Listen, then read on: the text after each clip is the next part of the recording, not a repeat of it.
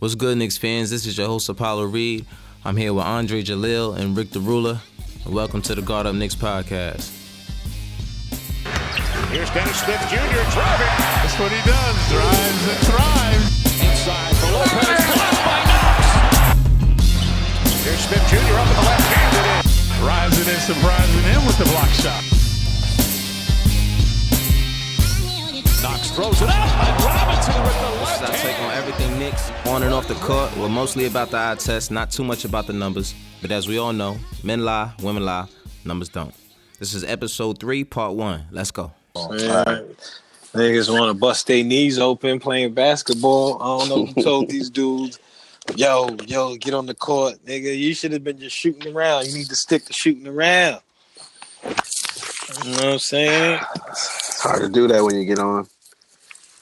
Yeah. You get on the court. It's like, nah, I'm going to run it full with y'all. I know my knees are shitty, but nah, fuck that. What's up? Let's run this full. Cat, where you at? You ain't hearing this shit? You having a hard time with your headphones? Nah, I'm just waiting for you to finish. You got. I'm just saying. You know what I'm saying? You running around here acting like Baby Jordan. I know you guys get. I knew he was doing that. Let me be quiet. Let him finish. Can we start? We're gonna start with the trades. What trades did y'all see that you wanted to start with? Well, it wasn't. I just kind of wanted to talk about. We don't have to start with the trades if you want. Maybe we should lead into that. We talk about what we saw in the last game. I mean, the only ones that I cared about was the Tobias Harris trade. I thought that was dope. And Iman Shumpert. On the Rockets, right? Yeah, he's going to the Rockets. Well, Marc Gasol just went to the Milwaukee Bucks. Don't forget about that. Yeah, that too. He went to the Bucks or did he go to the Raptors? I'm sorry. He went to the Raptors. Raptors, yeah. He went to the Raptors. Yeah. But I was surprised that he even left. Or I mean, I know he got traded, but I mean, like I thought him and Connolly was like a pair. Apparently not these teams. That's all I'm talking about because these teams be bugging. So if I was like, I don't know, if I was like in the front office somewhere, I guess sometimes you got to cut loose. You got to know when to leave and all of that. But come on, man. Marc Gasol is like the reason they were winning when they weren't winning. Yeah, bugging out. I don't know. I don't know. I know that Mike Conley is way more valuable at this point in his career. Marc Gasol is older. That's the only thing. Yeah, he's older, and his game is also just phased out of the league. Yeah, that's what they were saying, that his game is kind of outdated now. That's exactly what it sounded like they were getting at. Outdated? He still put some numbers, though. See, we got to add. See, this should be part of the. Come on, let's get started so we could. That's what I feel like. We're talking good. Too much about that without it. We good. We flowing. Flowing. We just this is it. It's all gonna be okay. He said, good. No, I mean after we had already started, I was like, yeah, we might as well because we started flowing just now. Oh, okay. Let me pull open the NBA because I got to see Marc Gasol's numbers for him to be outdated. That just sounds crazy to me. See, but that's the thing. It's not the numbers. His style of play, right? Yeah, it's the style of play. Because but he's still putting up numbers. But that's what the. But if you think about it, if that him and the coach, that's what that whole thing. Before he came to the Knicks, when he was with the Grizzlies, what that whole thing was him trying to change his game to make a newer game with these centers shooting 3-pointers. Fizdale was trying to get him to shoot threes. You remember that? And he didn't want to. And I think he was trying to, so to speak, update his game. Because these centers they're shooting threes now. The way I look at it with Marc Gasol in this new era is the same way I look at Cantor in the new era. If Cantor was playing 25, 30 minutes a game, he would be putting up good numbers. The stats show that he puts up good numbers if he plays a consistent 25 to 30 minutes I'm glad a game. you said that because one of the things that I had been saying, what I always liked about him, what you had been saying was his defense. What I has always been saying, but he's getting double-doubles. So, statistically, I just read the article that said he was putting up really good numbers for somebody with 25 minutes per game. They said he had the absolute worst plus-minus on defense in the league at his position. The worst, which is why he wasn't getting the minutes. Right, because if you're a liability on defense, it really is no point.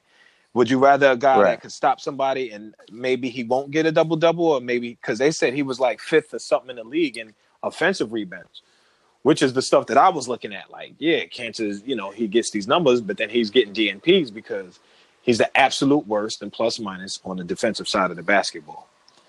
And in this league, that's kind of, you're useless. That's important. But I thought it was also him being in foul trouble because he would pick up fouls quickly. No, once he got the first one, he would get Cantor, 2. You mean? Yeah, Cantor. Once he got the first foul, he would get 2 more almost immediately, and then he would have to sit out. So I thought that's why he wasn't getting all the minutes that. I don't think they would penalize him for that because they would rather have a reason to bench him. Yeah, Yeah, they would rather have a reason. Like if he did foul so much, go ahead. And hack. Also, if you think about it, Mitchell Robinson was hurt for a while, and when he was hurt, that's why Cantor was getting more. He would have probably been getting less minutes if Mitchell Robinson wasn't injured in those games. Yeah, and during that time period, Luke Cornett was still in the G League, so all those minutes were there for him to eat up. I'm really excited about that kid's future. He's got a future, that kid, because he's 5 feet behind the 3-point. He's knocking down threes. Yeah, and it's fun to watch, to see that, and because no big man is expecting you to pull from back there at that size, and he's at the top of you don't even realize he's there, and he's just jaying. And it's fun to see that kind of basketball, all of these different things, which is why I'm glad the buyout happened for everybody involved with Cantor. Well, we're gonna see. You look at it. You look at. I'm just from a standpoint. Wesley, what? No. I completely agree with you. I mean, we're gonna see how it works out for Cantor, the buyout. Yeah. Because I know for sure that the buyout is gonna work out for us because now we don't have to worry about allocating any minutes for him, hearing any kind of chants at the Garden. Dealing with any kind of negative energy in the locker room because he's not playing. The reporters having anything. That's the part. All of those. That's the part that I'm most concerned about. That locker room. Right, but as far as Cantor's concerned, you see before Wesley Matthews was even bought out, they was already talking about teams that was interested in him. Yeah, but his contract. This guy Cantor is fully bought out. His contract was $18 million for this year. Cantor, nobody wanted to take that contract. That was a ridiculous contract. No. I'm just saying, after the buyout, you still can re-sign. What for the veterans? For a new contract for the veterans minimum, or is it whatever? Yeah, you can re-sign for a low contract or for whatever. You're a free agent at that point. Yeah, I wish him the best. You're a complete free agent. That's exactly what I'm saying. That's exactly what I'm saying. Wesley Matthews, he gets bought out within the same night. He's basically already. How'd you feel about that? I thought maybe they were going to try to finish that out with the season. So now we get these younger kids getting minutes. I like that, but I think it posed too many issues for them in terms of taking minutes away from Knox Trier. You saw it in Trier's game. We saw it in Trier's game. Trier didn't look the same. He looked annoyed. He had low minutes. You know what I mean? But not only could he have taught these guys a whole lot of things, he's been in their position before. A second rounder came in and made a name of himself. Right. But this is a contract. He was undrafted, so I know he wants to. Yeah. Oh, he was undrafted. He was undrafted. Yeah. They said he scored the most. No, you talking about Trier or you talking about No, I'm talking about Wesley Matthews was undrafted. Wesley, yeah. He was undrafted. They said he has the most made 3-pointers in the league for an undrafted player. Wow. And Tony Starks is the second most. Tony Starks? Yeah. I'm bugging out Tony Starks. John Starks. I'm thinking Tony Starks. Wow. John Starks. It's too much Ghostface. I was about to say Ghostface. Ghostface. My bad. John Starks. I'm like, Tony Starks. It sounded right. Then it sounded wrong. John Starks is the next. Right, so with that being said, when he played that last game, I felt like he was just he couldn't find his rhythm for the life of him. Both of the games he played, he looked terrible. It was awful. Yes, Matthew. He was missing everything. It wasn't even like we could keep him here because he's knocking down shots. He just looked bad. He was 0 for 5 one game. I think he just wanted to play for a contender. This is a contract year, so I think he can re-sign for the rest of the year somewhere. Wishing the best, man. And at this point in his career, he needs to make sure after that Achilles injury, he needs to make sure he gets his contract. You know what I mean? Cantor is a completely different thing. You know what I mean?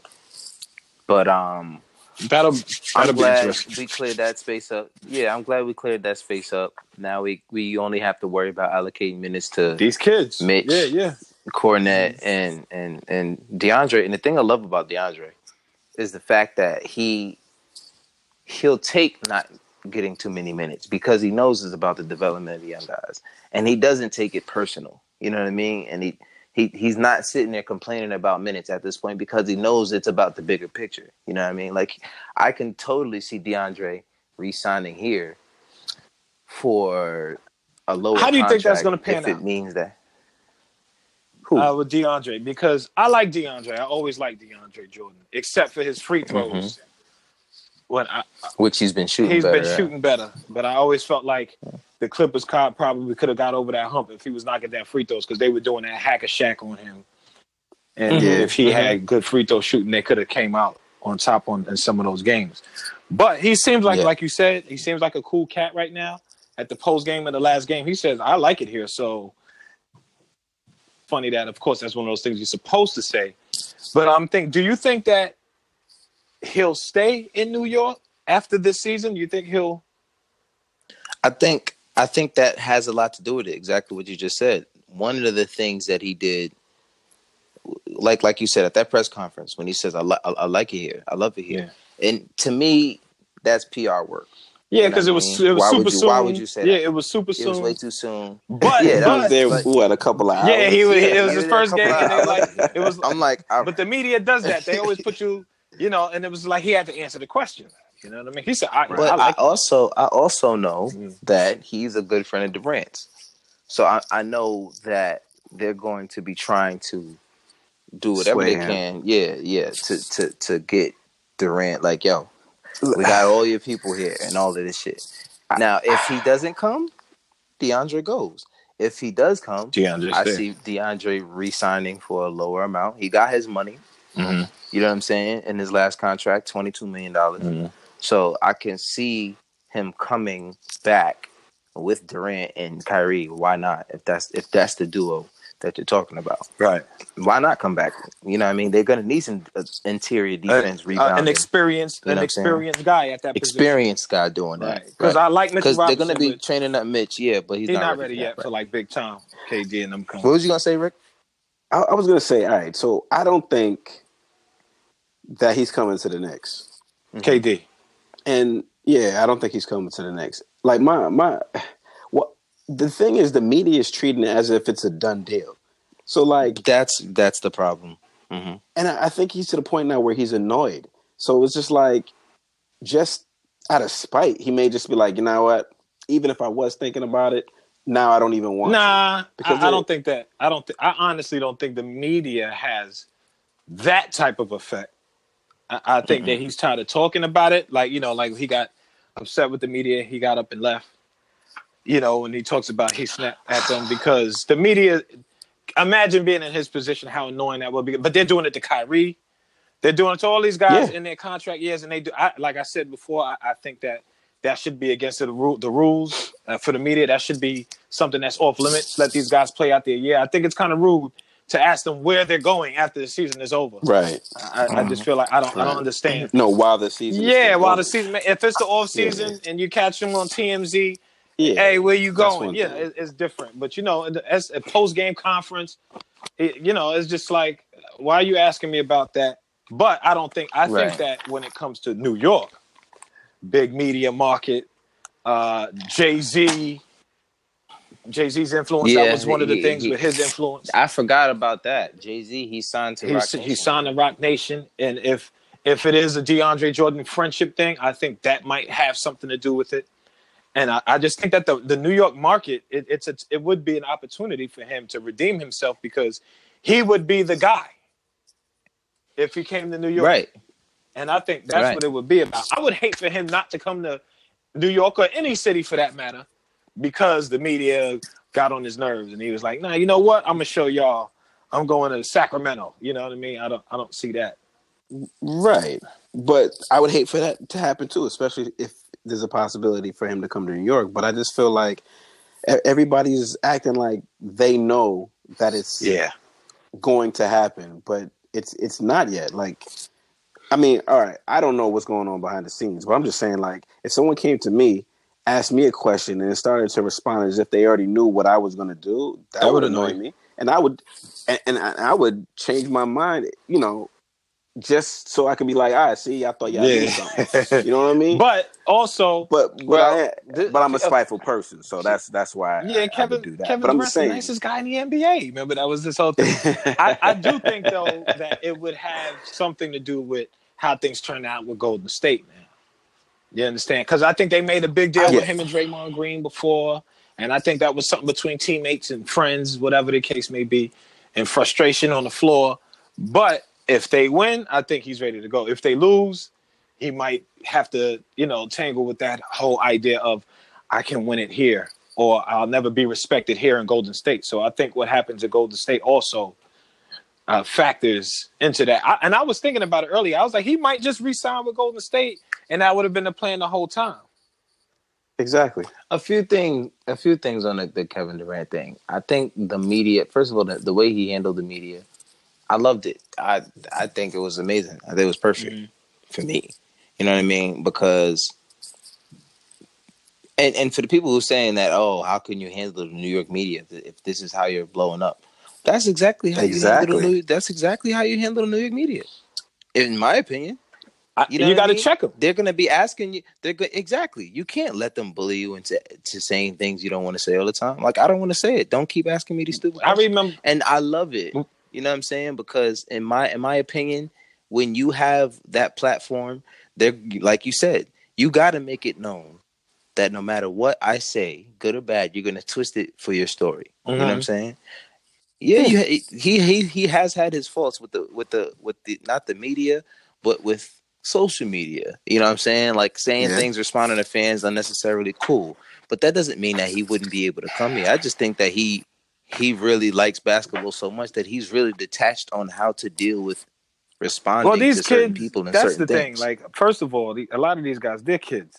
And they don't get training, and they don't get, they don't get training on how to handle the media per se. They might have someone, maybe, but these guys, like, if it's off the cuff, who knows how any of these guys are going to respond. Half these kids are from the hood. They were like poor communicators to begin with. And I'm not saying by any stretch that KD is a poor communicator and he can't articulate, but I just think the frustration, anybody would handle it differently. Based on how much pressure they're used to, how much they can take, and so forth and so on. Do you remember? I don't know if you remember this when Chris Webber was with the Kings, and at the post game they were asking him questions about who he was dating. I think what's the model with the forehead? Wow. Tyra Banks. Tyra Banks. Yeah, the model with the forehead. Damn word, right? And they were asking him, "Are you and Tyra Banks?" He says, "Yo, like, why are you asking about who I'm dating?" He said, "Keep it basketball." Exactly. Like, why do you even? And I feel like the media, they always wanted to eat whether they're going to get a rise or whatever. That was a bad response. I thought it was a good response because I remember hearing a question and being like, "What does that have to do with it?" I don't care. Yeah, like with the game. Like I'm watching. I don't care about Chris Webber's personal life. I don't want to hear about the game. You know what I'm saying? And of course, it's relevant where you're going next year. But this is a completely inappropriate. They like, "Why are you so quiet now?" And they know. Yeah, you gotta check them. You gotta check them. What do you mean? Why I'm so quiet? Like, I know that I'm gonna come out here and y'all gonna ask me all of these questions about trades. Like he said, I have nothing to do with the Knicks. Right? He absolutely doesn't. Because what's gonna happen? What's going to happen? If he doesn't come to New York, he has to say that. Because if he doesn't come to New York, what's going to happen? Everybody's going to blame him. Exactly. They're going to be like, oh, you didn't come here because we gave up our unicorn for you. So you got to say, I have nothing to do with what they're doing and the moves they're making. You know, every team is going to do what they can to try to land that spot. And that also reminds me of what LeBron just came out and said about what these guys, what they're doing in the front office. Oh yeah, go ahead. I'm sorry. Yeah, you know what they're doing at the front office and everything. And they made a big deal. Did you see? They had him at the end of the bench, and it was like 3 empty seats, and they were saying nobody wants to talk to LeBron and the rest of the team. Yeah, and I was like, that's kind of out of context. They had him at the end of the bench. Like, who knows what that was about? I think it means something that he sat 3 seats further away than the closest Laker. Isn't he always but at I the don't end think of the bench? It's the biggest deal. No, yeah, but I also think it's just weird that in that scenario where these guys might get traded and their names keep being brought up, that I don't blame him. It could have been them. This is what I'm saying. But it just looks weird on the Lakers front that you had LeBron and the rest of the team separate in a game that was a completely terrible game. They lost by what was that, 40 points? 42 points. And the thing that sucks is that constantly as masterful of a leader as this guy is, he in these moments, on no matter what team he's on, he has these moments where he shows that he's not the greatest leader sometimes. And he does things like that. What did he do? Like I was looking at it, and was he supposed to get up and let me walk these 2-3 seats over? No. It's just the body language you're not allowed to show. You know what I mean? If you do it in the huddle, that's fine. You know what I'm saying? But in an arena to do that, I don't think, no matter how you felt, I think it just looked bad. I don't think it was a big deal. They could have got over it. It could have just been, I just want to sit over here. Yeah, it could have been anything. You know what I'm saying? It could have been that. I'm not blaming him for that. It's just, you got to think about how it's going to look. You know what I'm saying? They're going to OD on anything you do regardless. Yeah, but so what? You know what too? Because at the end of the day, nobody got traded. And that was the thing about all of that. They talk about Lonzo Ball. They talk about... If it was up to LeBron, it's not by choice. Well, and this is what I'm saying. When they talk about that, like he's not in the front office. Is he making phone calls? He's calling AD's people and saying, "All right, what can we give you?" It's not up to LeBron. Right. It's not up to him. It's not up to him. Absolutely not. I believe that he has influence and influence. Yeah. Oh, hell yeah. He's LeBron James. Yeah, but Magic Johnson, he's the face of the NBA, Johnson man. And Jeannie Buss are calling like LeBron, like, yo, should we give up four first-round draft picks? Absolutely. No, they not. For draft picks, absolutely. They might say, who do you want to play now? No, not for draft picks. But that's what I'm saying. Like, but they talked about. But he has been known wherever he goes to have not say, but we're gonna run this by you. You are our franchise. How you feel about AD? Point. Who you willing to lose? Who you willing to lose? Yeah, like Lonzo Ball. Like, this is a trade that's on the table. Yeah. You know what I mean? I absolutely believe that he had. It was the same thing in Cleveland. I believe it too. Like, that was the big thing. But in Cleveland, you would have more pull than you would have in LA. I believe that.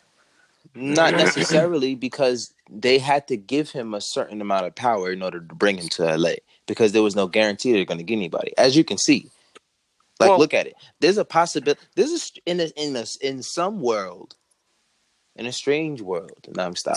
In some world out there, something happens where the dominoes fall in the oddest ways, and KD ends up in New York, and Kyrie comes in New York, and the Knicks somehow have enough pieces to trade for Anthony Davis, and LeBron is in LA by himself because Kawhi is not going to go there. He might go to the Clippers, or might stay with Gasol, exactly where he is. Yeah. You know what I'm saying? In Toronto, in a strange world, that can happen. That was not part of the Lakers' plans. You know what I mean? The fact that world even exists was not part. Here's of what I'm saying. I think any team that could try to swing that, and I think we know about teams like the Lakers and their storied history and championships and so forth and so on. I think that any one of those teams that can pull it, that would try, would be the Lakers.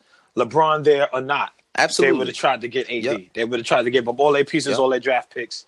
And when I saw that they were New Orleans was asking for 4 first-round draft picks, I said, all right, this isn't going to happen. Unless you'd have to be nuts. They're being petty. They're being completely But that's when I knew to myself, unless something else happened, I thought that if the trade wasn't going to happen because it sounded like one of those things where they were just being ridiculous with the requests to give up that much future potential for somebody who's already been injured and who's great.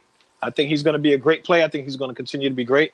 But no player is worth 4 first-round draft picks and that much potential. Dog, son, these niggas, my bad.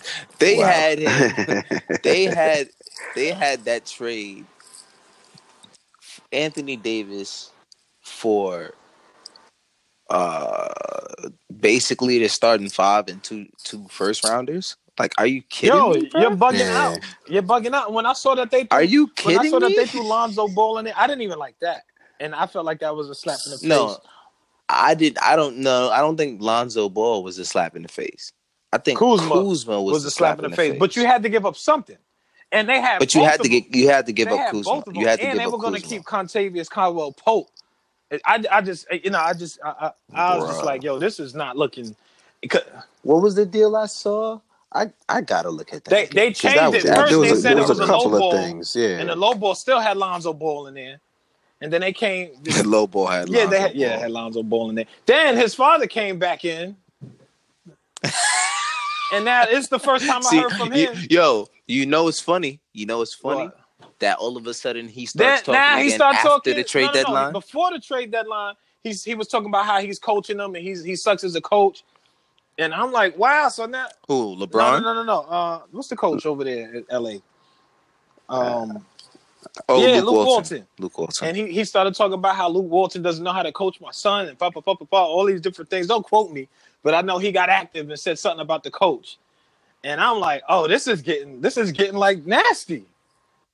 Oh yeah, I saw that. I didn't get to read it. It's just funny that he was very quiet, and then all of a sudden when it was a done deal that his son wasn't going anywhere, it was like I think he's. Well, they probably told him to chill. He's gonna quiet back down. Yeah, because. For sure. I think he had to say something at this point because he was quiet for too long. Go ahead. Do you think? All right. So with the talk of AD, where do you actually think he'll end up? It's completely up in the air for a few reasons. I want predictions though. I can't predict it right now because it has so many parameters and so many dominoes has to fall for him to be moved. The thing about anywhere. This kind of at this point, now that he's going to finish out the season over there, what if they win? What if he start? He stayed. No. They're not winning, but I mean, what if they win more than what they expect? Let's say they get to the second. Let's say they get deep into the playoffs, and he says, you know what? I want to stay in New Orleans. I feel like that can still happen. What if, let's say, LA wins it all? What does that do? I can't. After his speech, no way. He already requested. Yeah, he made his whole speech that everybody. Saying, what if he said, "I was tripping. I'm sorry.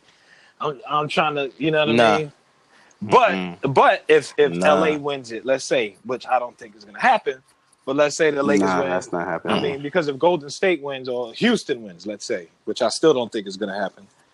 Because James Harden's scoring like, what is he, like 40 points a night now? Like, it's like he out there by himself. His streak is crazy. He all of these people that scored 30-point games, the most consecutive games, he's got them all beat, all the greats. By far. I think he lacked every. I just think it's funny. Through that Kobe had to come out with a tad bit. What did he do? What did he say? I didn't hear about this. He said, that style won't win. Look at this, and I was just like, all right. Well, he got championships, so if anybody can talk, he got 5 rings. If anybody can talk, whatever the hell he wants. Thing. He got chips. He did get a couple without Shaq. Yeah, you can't. That's why it's not even an argument you can make with Kobe. No, but Kobe he would never stop shooting. No, for sure. But the thing about Kobe was what he's saying. His style. When he's talking about the style, he's talking about all right, dribble it up, and he even said it. He said his style of play allows the defense to always be in front of him, and in the playoffs right now it'll work. 7-game series, that's not going to happen. Not going to work because they're going to break it down. Even if it works for the first game, They're going to make adjustments. Right. It'll work for a game or two because, you know what I mean, he's going to blow up. He's going to get hot. He's James Harden. He's an MVP. You know what I mean? So he's going to blow up one or two of those games. But he has choked before. What was it, 2 years ago he choked? He's choked multiple times in the playoffs, if you ask me. Harden? If you ask me. Not everybody. Yeah, Harden. I don't even want to talk about that In the playoffs, he just doesn't. He did it against the Spurs. That's the one you're talking about, Rick. Wait, he just didn't even come to the game. Spurs. It's like he didn't even show up. He didn't even the last game. Yeah, it was like why? It was that last game he gave up. It was like he gave up all hope. He didn't score. It was like terrible. But it was like also the leadership. Like you just saw, like he was walking on certain plays. He didn't have the body language. Dudes were, hitting free throws. He probably wasn't even going out to dap him. Like it was things like that. You know what I mean? Like, and you see, he just checked out. It's hard for me to like the way last season ended. Yeah, Chris Paul got injured, but that last game, James Harden, he quit. You know what I'm saying? Like, I don't care what anybody says. He needs help. Yeah, but he quit because I would rather hearing that. He put it all out there. That game, it looked like he just gave up and he just knew he wasn't going to win it. Right, but this is what I'm saying. One thing I hate people saying is that when someone quits, they give them the excuse that they need help. I don't want to hear that, especially when you're in a position to win a championship. Wait, say that again, Cap. You said you hate when people say that person needs help. Because when I was talking about Carmelo, you was like, he need help. That was like your number one line when you was talking about Carmelo. No. What I'm saying is, if you're at it, like, but they made it to the playoffs already. So, like, if he needed help, they wouldn't have made it to the playoffs like that. Right. Melo, come on, he needed help. He needed help. But what I'm saying is, I can't blame if someone is not all of a sudden playing up to what they should be playing at, that level that they should be playing at, and they know that they shouldn't be playing there, and they put out a performance that shows like, all right, well, they gave up. People often give them the excuse of, well, they didn't have the help. But it's like, you knew you didn't have the help going into the game. So why is it at the end of the game they're giving up on the team? You know what I'm saying? Like, I don't want to hear he didn't have help. Yeah. You know what I mean? It's the same thing like with LeBron. To bail out. LeBron knew they were not beating the Warriors last year, especially with the team he had. He knew he was not going to win. So giving up, to me, is like what you should have been gave up. If that was the case, you knew you wasn't going to win. You know what I mean? But I don't like giving these guys the excuse of, oh, they didn't have help. Nah, you can't check out at that moment. You know what I'm saying? I can see you being upset at the team you got. But let's be honest, especially at least LeBron checked out in a game where he had no way he was going to win. In the Rockets versus the Warriors series, Chris Paul went out, but they had that one game left. They had a whole chance to still win the series. It was tied 3-3. You know what I'm saying? And he didn't look like at the end of the game, that he really wanted to fight through that and bring his team to that. Do you know what that would have did for you? Not having the help that everyone said that you had, but you still stepped up and brought your team to that level. That's why you're there. So I don't want to hear, oh, he didn't have the help. Nah. You can't. I don't even know how we got on Harden. Where are we right now? We got to talk about this KP. Flowing, yeah. We got to get back. We got to get back to. I want to talk about that KP presser though. What did you think about that? He sounded happy. He sounded controlled, in my opinion. I felt not only controlled, but in an environment where he can say what he wants and he doesn't have to be on his neck. And you saw that by how many times Rick Carlisle and Mark Cuban jumped up and answered questions for him. And every time they were like, "Are you gonna stay here full time? I mean, long term?" And he's gonna stay. I think because he's happy. Like even really? I think so. And then KP says, "Yeah, we're on the same page." Like, really? What the hell is going on over there?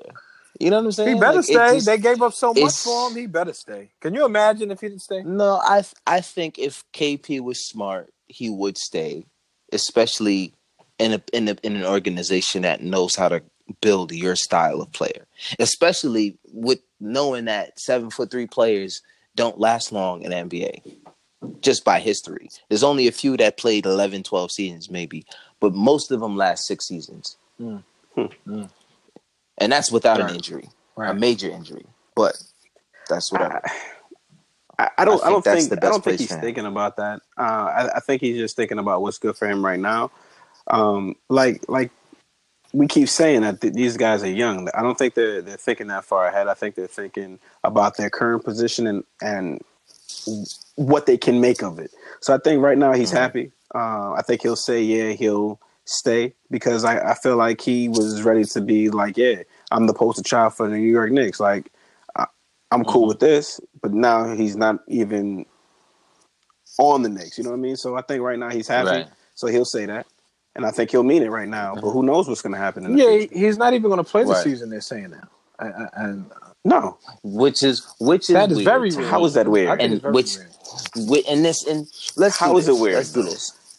This is why it's weird because number one, we all knew going into this season that whatever free agent that was going to come and play in New York had to see what KP had. They had to see what he had. Okay. KP came out and it was up in the air. We're not sure. We're going to see how the tests go. And he was giving this back and forth since September. Yep. I don't think it's ironic that all of a sudden he gets traded right before the trade deadline, simply because I feel like they knew something about his recovery period. Of course. Didn't line up with theirs. Of course. Now, this is why I think it's weird. I think initially he was supposed to be reevaluated in February. But I think once they found out that he had to be reevaluated in February, reevaluated does not mean that you're good to go in February. This is reevaluation. You're going to check him out again. I think at that moment, they said, all right, we need to start thinking about what we're going to do. I think but didn't they say that he said that he didn't want to be there? Isn't that motivation? I think, knowing what I know now, hearing what I've heard, I think it was more mutual than anything. In my opinion, I think he was uneasy because he heard about trades that they were trying to do for him. You know, like they should. You know what I mean? Our franchise player has a torn ACL. Let's make sure. Let's do our due diligence that we can't get something. It's too much of a gamble. Well, they didn't want to pay him top dollar because if he comes back, what is this? A contract? Yeah, he's getting a new contract. He wants to re-sign, and he wants max money, but you haven't seen him play in a year. Exactly. You can't give max money to a player you haven't seen play in a year. Number one. Number two, there was another option of him signing the qualifying offer for 1 year and then leaving as an unrestricted free agent next year. That would have hurt us because the moment he signs that qualifying offer, no one's going to give up the assets that they would give when he's a restricted free agent. Move, but him not playing this season, I feel like he's still playing for a losing team. He could go out there and get some, I don't know, he could run up and down. You know what I mean? He could get a few games, but that's not worth it, right? Why? What would he gain from that? No, there's no point. I think there was no reason. Like, I think this is why it's scary. He injured himself February 6th, 2018. The fact that he's not playing until next season means that he would literally be out for entire season. How many months is year that? And a half. Not even an entire season, a year and a half. That is the normal timetable is from 9 to 12 months. Now he's a 7'3" guy, but to add a whole year to that, basically, I don't think that was initially part of the Knicks plans. But I know for a fact that they were trying to shop him from even before recent. But they were keeping it on the low because they didn't want the fans to know. For sure, because he's our franchise player, and they saw and I think they knew that he wasn't going to be able to play anytime soon. That's why they shipped him off as nicely as they did. And then all of a sudden, they see that okay, he's not in the best shape, so he's not going to be able to play this season, that's not a surprise to me because I wasn't expecting to see him play this season. And I know that sounds weird because I didn't know anything about his health, but I was just like, I just had a feeling like the way everything was moving. They're not going to put him out there because they're trying to get a feel for these rookies out of there. Young guys, they're not trying to win too many games at the same time. So why put an injured or a recovered injured player on the court for what? Like, what would be the point of that? To attract a free agent. And once they realized they couldn't do that, that's what I'm saying. As far as him not, but he'll be playing with rookies. It wouldn't look good. It would be him carrying the team on his back. No. I don't think they would give him 30 minutes a night. They wouldn't care about that.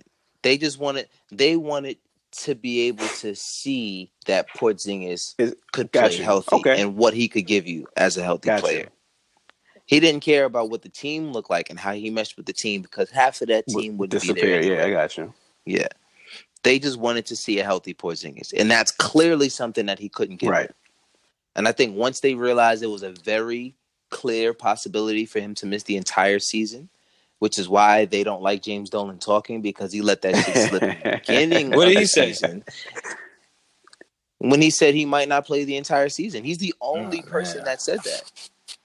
And when he said that is when everybody's like, oh, well, he might not play this season. The general consensus is that he was going to return in February.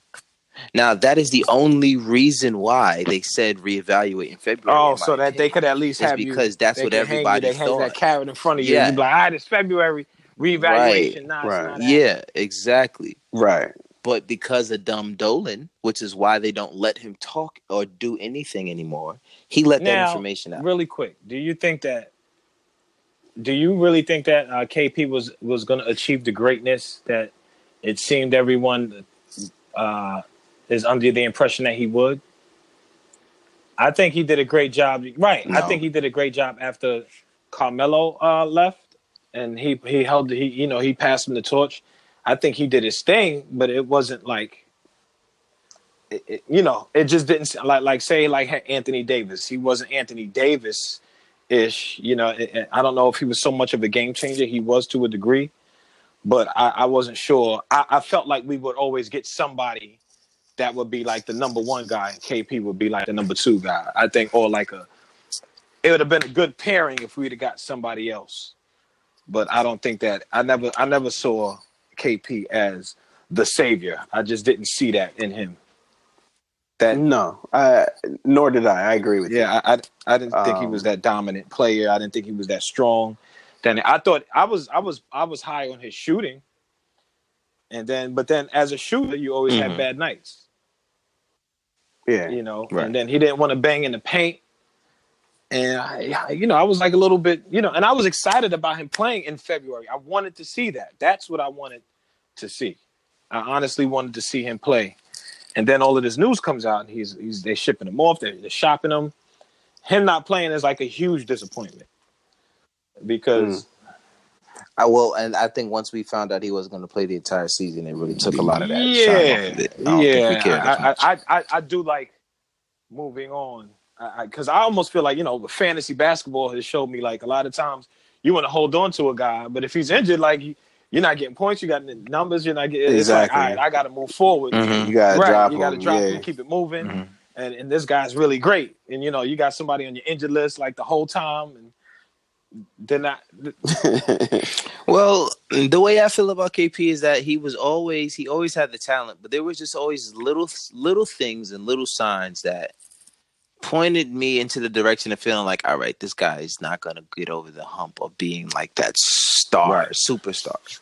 I think it's very clear when you pair him right next to Luka Doncic, who is only a rookie, and you can ask who will be better, who will have the better career.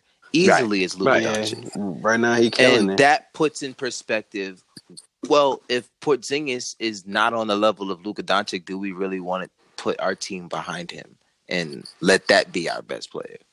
Knowing how much he doesn't even pass the ball well or rebound as a big man. He's a great scorer, and I think that's what made him who he was. He can score anywhere on the floor. But you know what I mean? I don't think that he had that dog in him to be that superstar. You know what I'm saying? Like that transcendent player. He has transcendent talent. And even after the injury, like little things like, you know, the anemia. I don't want to, you know, put shame to anyone who has that, but when you're an NBA player, it affects your body. Right. You know what I mean? You're banging up against fully healthy grown men all the time who don't have problems with blood levels and things of that nature. So it does lower you on that list a little bit because you can't compete every single night, 82 games. Clearly not 82 He's games. never done never played 82 and that games. was Right. that was another He's that was played another 72 thing when he games. came over from Europe and he was talking about his big Right. adjustments about all those games and how rough that is. And these were all those little things that we were all hearing, and it's just like, all right, you know, hopefully, yeah, they were open about that. We're like, very we're hoping open that about he, it. A little we too were like open hoping about that it. he, you know, gets it together. Like it's an 82 game season, guy. Like, all right, I understand you weren't used to that, you know what I mean? And then the injury, and it's just like that. Injuries happen. Injuries happen to people. You can't be mad at him for getting injured. But he was hurt before with the elbow. And you know these, there's just which he also still needs surgery on if he hasn't got it really, because he had the knot there on his elbow, and who knows? But can I don't mean to switch, but can I talk about that last game against Detroit Knicks? Yes, please. Yes. I tell you why I'm excited? This boy Dennis Smith Jr., man. I got to tell you what I see in him. First of all, I'm glad you started with him. Yeah, right, first of all, because that's the main thing. What I love about this kid, he's clever. He does, you know, what Chauncey Billups used to do after he come around the screen and just jump and take that three and like lean in.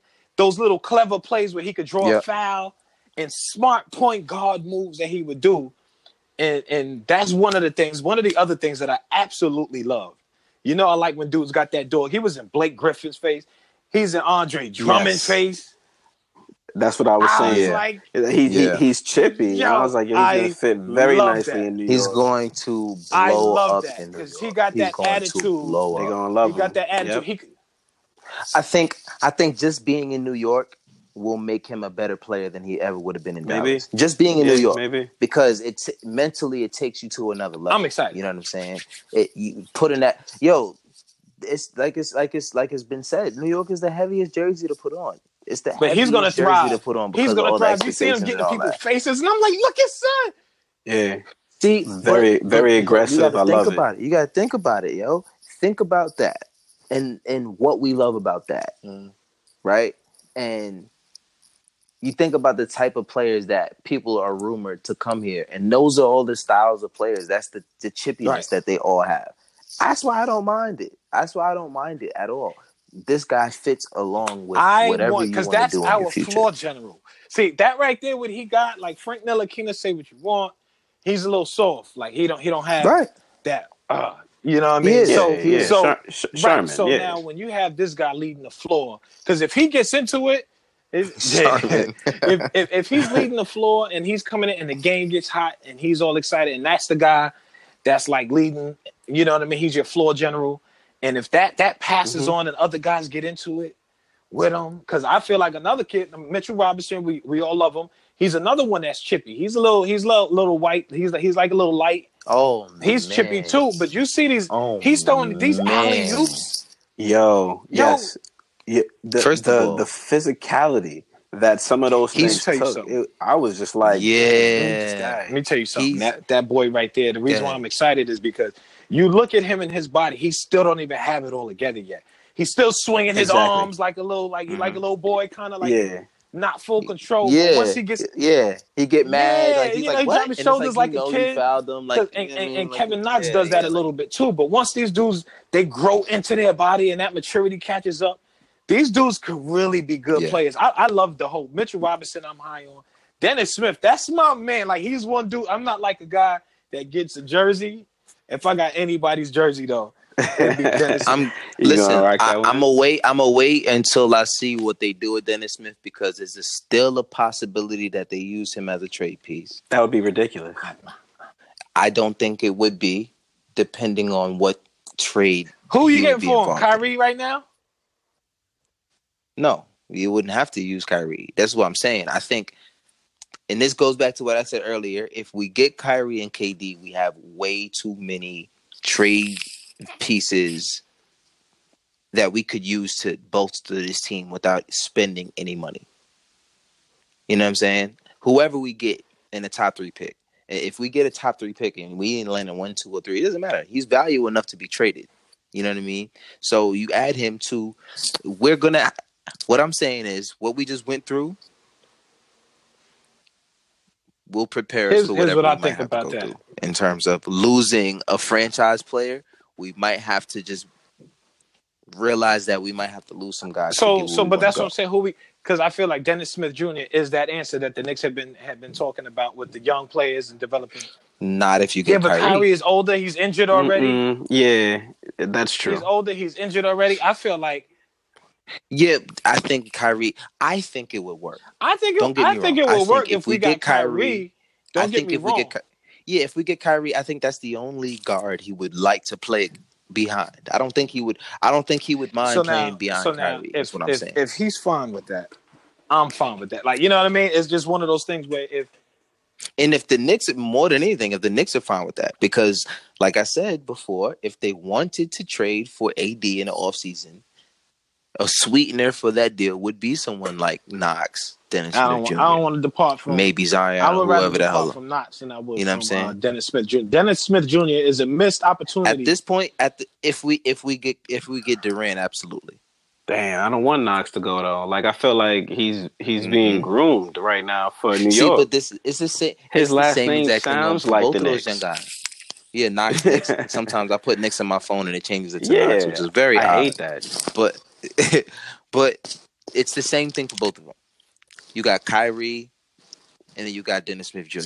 You got Durant, then you got Kevin Knox.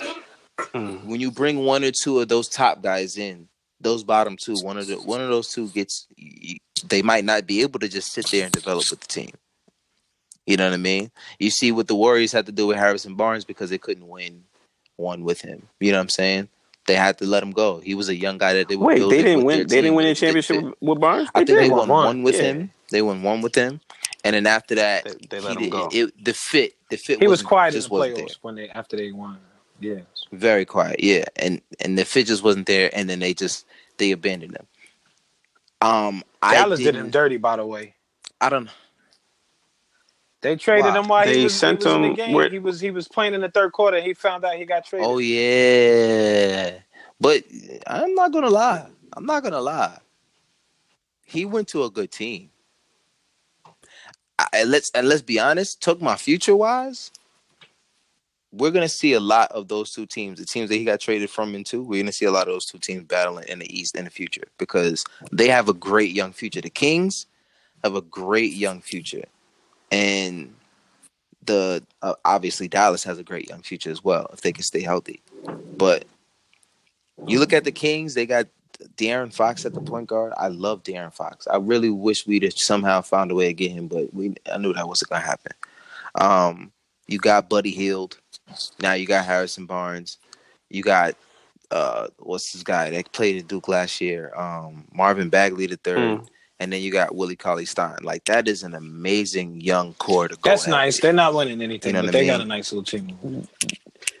You don't know that. We don't know that. We don't know because we don't know what the league is going to look like. Oh, I mean, I don't know if that team is going to last for 10. Yeah, I was 5 years. That team is going to last for 5 years because they just sent what's his name to Houston. And what's the name used to play for us over here at the Knicks? What's my name? Iman Shumpert. Yeah, I don't know why. Shumpert. Shumpert. They sent him to Houston. Well, I mean, you keep young guys together if it works. But that's what I'm saying. The Kings, none of these teams in the West have a chance over. Like, I don't care who you trade. It's tough for them. Nobody's beating Golden State. No, but this is what I'm saying. These guys are not building their teams to win in this era with LeBron, KD, and Steph. They're waiting for these guys to fade out. So right now they just tinkering with That's the exactly lineups. what they're let's doing. see how much fun we can have. Yeah, you know what I mean. Yeah, that's exactly what the Warriors did. They waited for the Spurs and the Lakers rise with Kobe. They waited for that era to end, And they were building the whole time quietly. They had Clay, they had Steph, you know what I mean? Got Draymond. It was just building while the Spurs and the Lakers with Kobe were still battling. And as soon as they fell off, boom, Warriors is right there. Let me ask you That's this how you real quick. I'm gonna take this back to the Knicks real quick because I was just high on Dennis Smith. I know we sidetracked real quick. Look, what do you think about Dennis Smith's defense? I felt like he turned it up that last game in Detroit. I felt like nothing happened if he didn't want it to happen. I think he has the ability to play great defense. I think it's going to be a while before he becomes a great defender. I think he has lapses. He has times where he lets guys go by him sometimes. But that happens when you spend a lot of energy on offense. You know what I'm saying? There's going to be plays, you know what I mean? Look at James Harden. You know what I mean? There's going to be plays where you just take off. You know what I mean? But more than Harden, this kid has the physical attributes to be a great defender going forward. I saw him playing the other night, and I was like, "Look, he played hungry. He played like it seemed like it got chippy because you know how Jackson is over there. It's getting him to play that every you know, every and day, that's one of the things that scares me about dudes who do have that attitude, where it's like if it's a game where it's like not against somebody where they have like a little thing with that they don't, you know what I mean? Like they play easy, and then when somebody gets them mad, that's when they start turning up. Well, I didn't really watch him when he was on Dallas, but I guess we have to see. Because to me, whenever I would watch him play, he always looked hungry. Like he always he was pushing. He looked like he's got that dog, like a Westbrook almost. Or like he plays with this intensity, and has the same. Not that he plays like Westbrook, but like the intensity that Westbrook plays. Like he's serious. Like he's at work right now. You know what I mean? Like he's going for it. And that's what I see in him. So, I mean, I don't see it as something that's going to be like a game-by-game situation. I think that's just how he plays. But we'll see. I was talking about his defense when it came to game-by-game. I think offensively he'll be able to bring you the same thing every game. I mean for both. But I think, well, as far as the Westbrook comparison, ever since he's been drafted, that's been the one guy I've compared him to. Ever since he's been drafted. Okay. I think he has a lot of, like you said, that attitude. You know what I mean? That dog. And even to some extent, the style of play. You know what I'm saying? So I think if he can stay healthy, that attitude mixed with his talent and game, he will be a top 10 guard in the league at some point. You know what I mean? But it just depends on how far you take that. You know what I mean? I think he can do it. I think he can.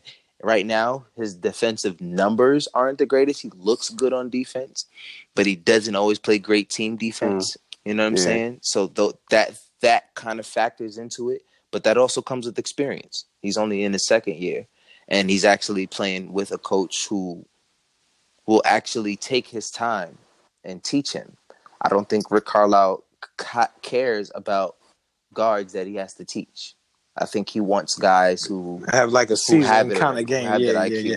But he does have. Look at it. He's always had the Jason Kidds, the Steve Nash. Yeah, they got like a special. He's had the same three guards for the past 10 years. Devin Harris has been on that team for his whole career, basically. I think that the Knicks really made a good move, which is why I don't want to see him. At this point, maybe there's a few games. I feel like we missed him in the draft when we really shouldn't have.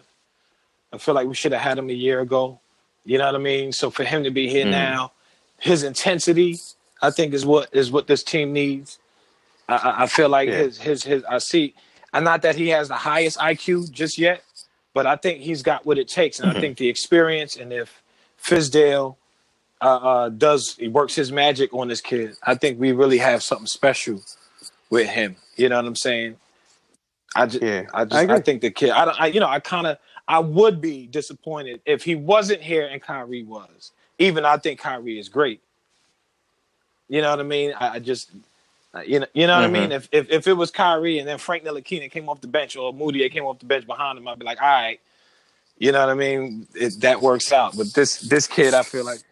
It still scares me because Kyrie can get hurt. That's kind of why I would like us to keep Dennis Smith Jr. here behind him. Now you got these other point guards on the team that now whatever that happens with that as far as having 2 or 3 guards not knowing what to do with guys.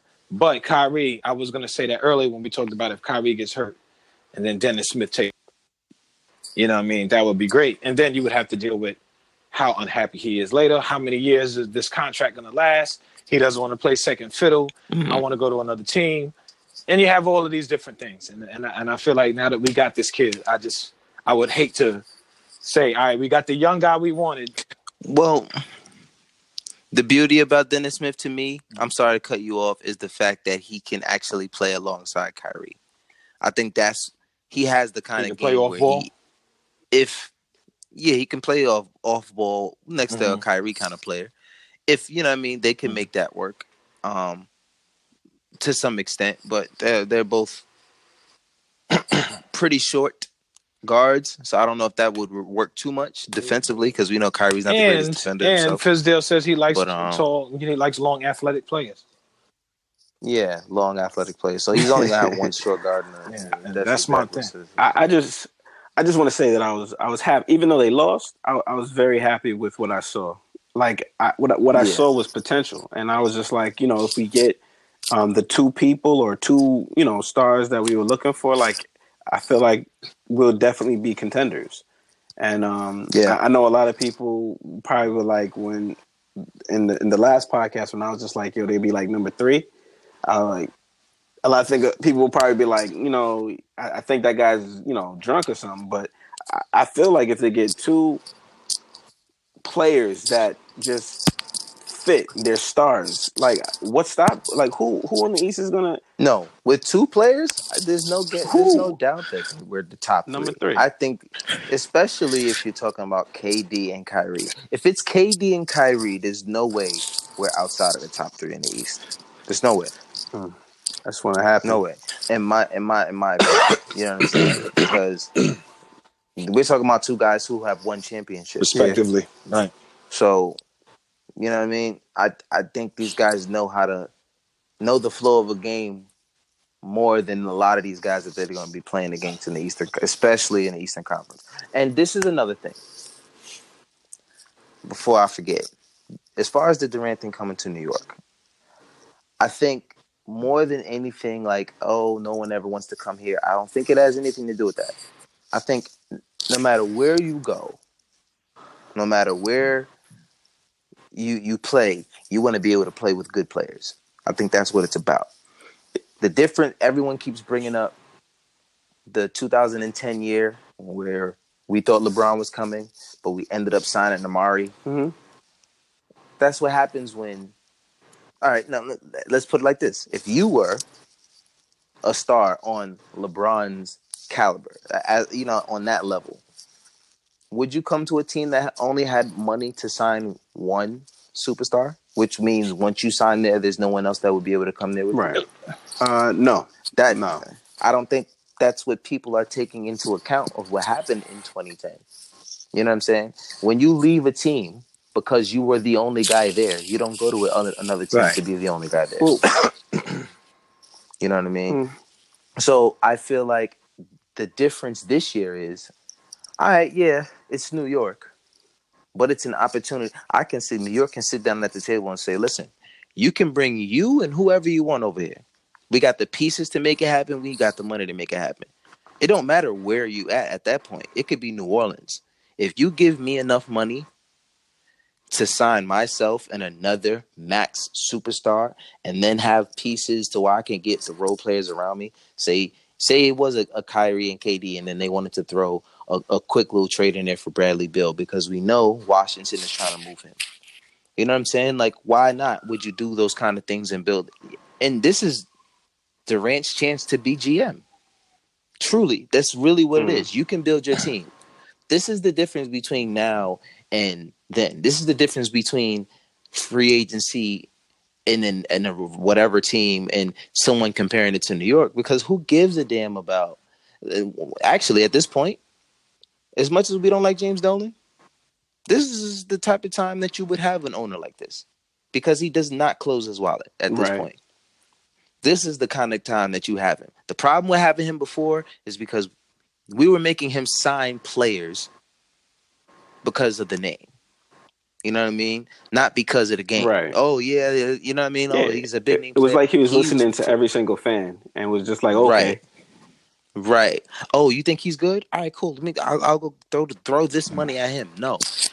He likes to throw his money around. Let these guys do the groundwork. Figure out the right people for him to throw the money at. Clear up the cap room so you don't got to dig in too much of your pocket to do so. And boom, now we do this thing right. I think this is the perfect time to have someone like that. Now, does it make them a more attractive free agent destination than anywhere else at this point? Yeah. If you can sign multiple stars, who got space for 2 max contracts? This is 2 max contracts. And then, like I said, you got all of the guys that's on that team. Let's just say we get those 2 guys. Everyone outside of Dennis Smith Jr. and maybe Knox should be tradable. And you can make an entire different team surrounding those 2-3 players. You know what I mean? But that might even be how I look at it. I think the scenario you're saying, something like that. If we got these 2 guys, I think that or 2, whatever 2 guys that may be, I think that it would be like the next deadline for trades is where the Knicks would be next year to see how it works out, and they go out and get to let things unfold. Because I don't know if it'd be like the biggest after they get the 2 big names. If they got them, let's say it's Durant and Kyrie, I have a hard time believing that that'll happen. You know what I'm saying? But if it did, I think they go with what they got, and then we see by midseason, by February, the trade deadline next year, before they start moving pieces around to try to make this. Because I think if that happens, automatically we're a playoff team. Like you guys are talking about top 3. If we got those 2 guys, like the Celtics were struggling earlier this season. You know what I'm saying? They're starting to get they have Kyrie. Most of their problem the beginning of the season was chemistry, though, and you're starting to see that. Yeah, because they looked better last season without Kyrie. Yeah, and it was like pretty incredible to watch. Yeah, which is why, to me, New York is very possible for Kyrie, not because the Boston Celtics aren't good, because that's not true. Clearly, Boston at this point has way more to offer than we do. But it's not that. It's, can you trust Danny Ainge? You know what I'm saying? You saw what he did to Isaiah Thomas, who was an MVP caliber player that season. Who lost his sister that year. Father had something to say about that also. He said, you saw what he did to Isaiah Thomas. And he didn't want him there. Yeah. You didn't want. So this is what I'm saying. We're talking about, first of all, they have to sign Kyrie to a max deal in order to sign Anthony Davis. After Anthony Davis already doesn't have them on his list of destinations. So that's something else to consider. Does Kyrie want to stay in Boston? Yeah, even if he signs a max contract in Boston, he's still tradable. Your name is still Kyrie Irving. You know what I mean? People still want you. You know what I mean? Yeah. But I guarantee you there's someone dumb enough to go out there and take on that contract because your name is Kyrie Irving. And I think that's why I don't think it would be a foregone conclusion for the Celtics to offer Kyrie the max. I think Kyrie has to think about, all right, now say if AD doesn't sign here and he signed me to the max. Now I'm here stuck with these same guys who I already haven't been having the best relationship with on the court. But not only that, I got to worry about him trading me because he wants to focus on these younger guys who he can pay less money to. Right. You know what I mean? That's what Kyrie is looking at. He knows if he goes to New York, they're not talking about trading him. They would rather hang his name in the rafters. That's the difference about coming to New York. I think that's what makes New York attractive, if anything, is that if you do come to New York, they don't want to ship you off somewhere else. You know what I mean? Especially at this point in your career. Both Kyrie and KD knows that if they sign in New York, we would want them to play here for the remainder of their career. You know what I'm saying? Is that likely? We don't know, but we just found out today that we're clearly still number one on Forbes. Thank y'all once again for tuning into the Guard Up Knicks podcast. That was the end of part 1 of episode 3. Part 2 will be coming to you soon. Stay tuned for the Guard Up Knicks podcast. I see y'all. Peace.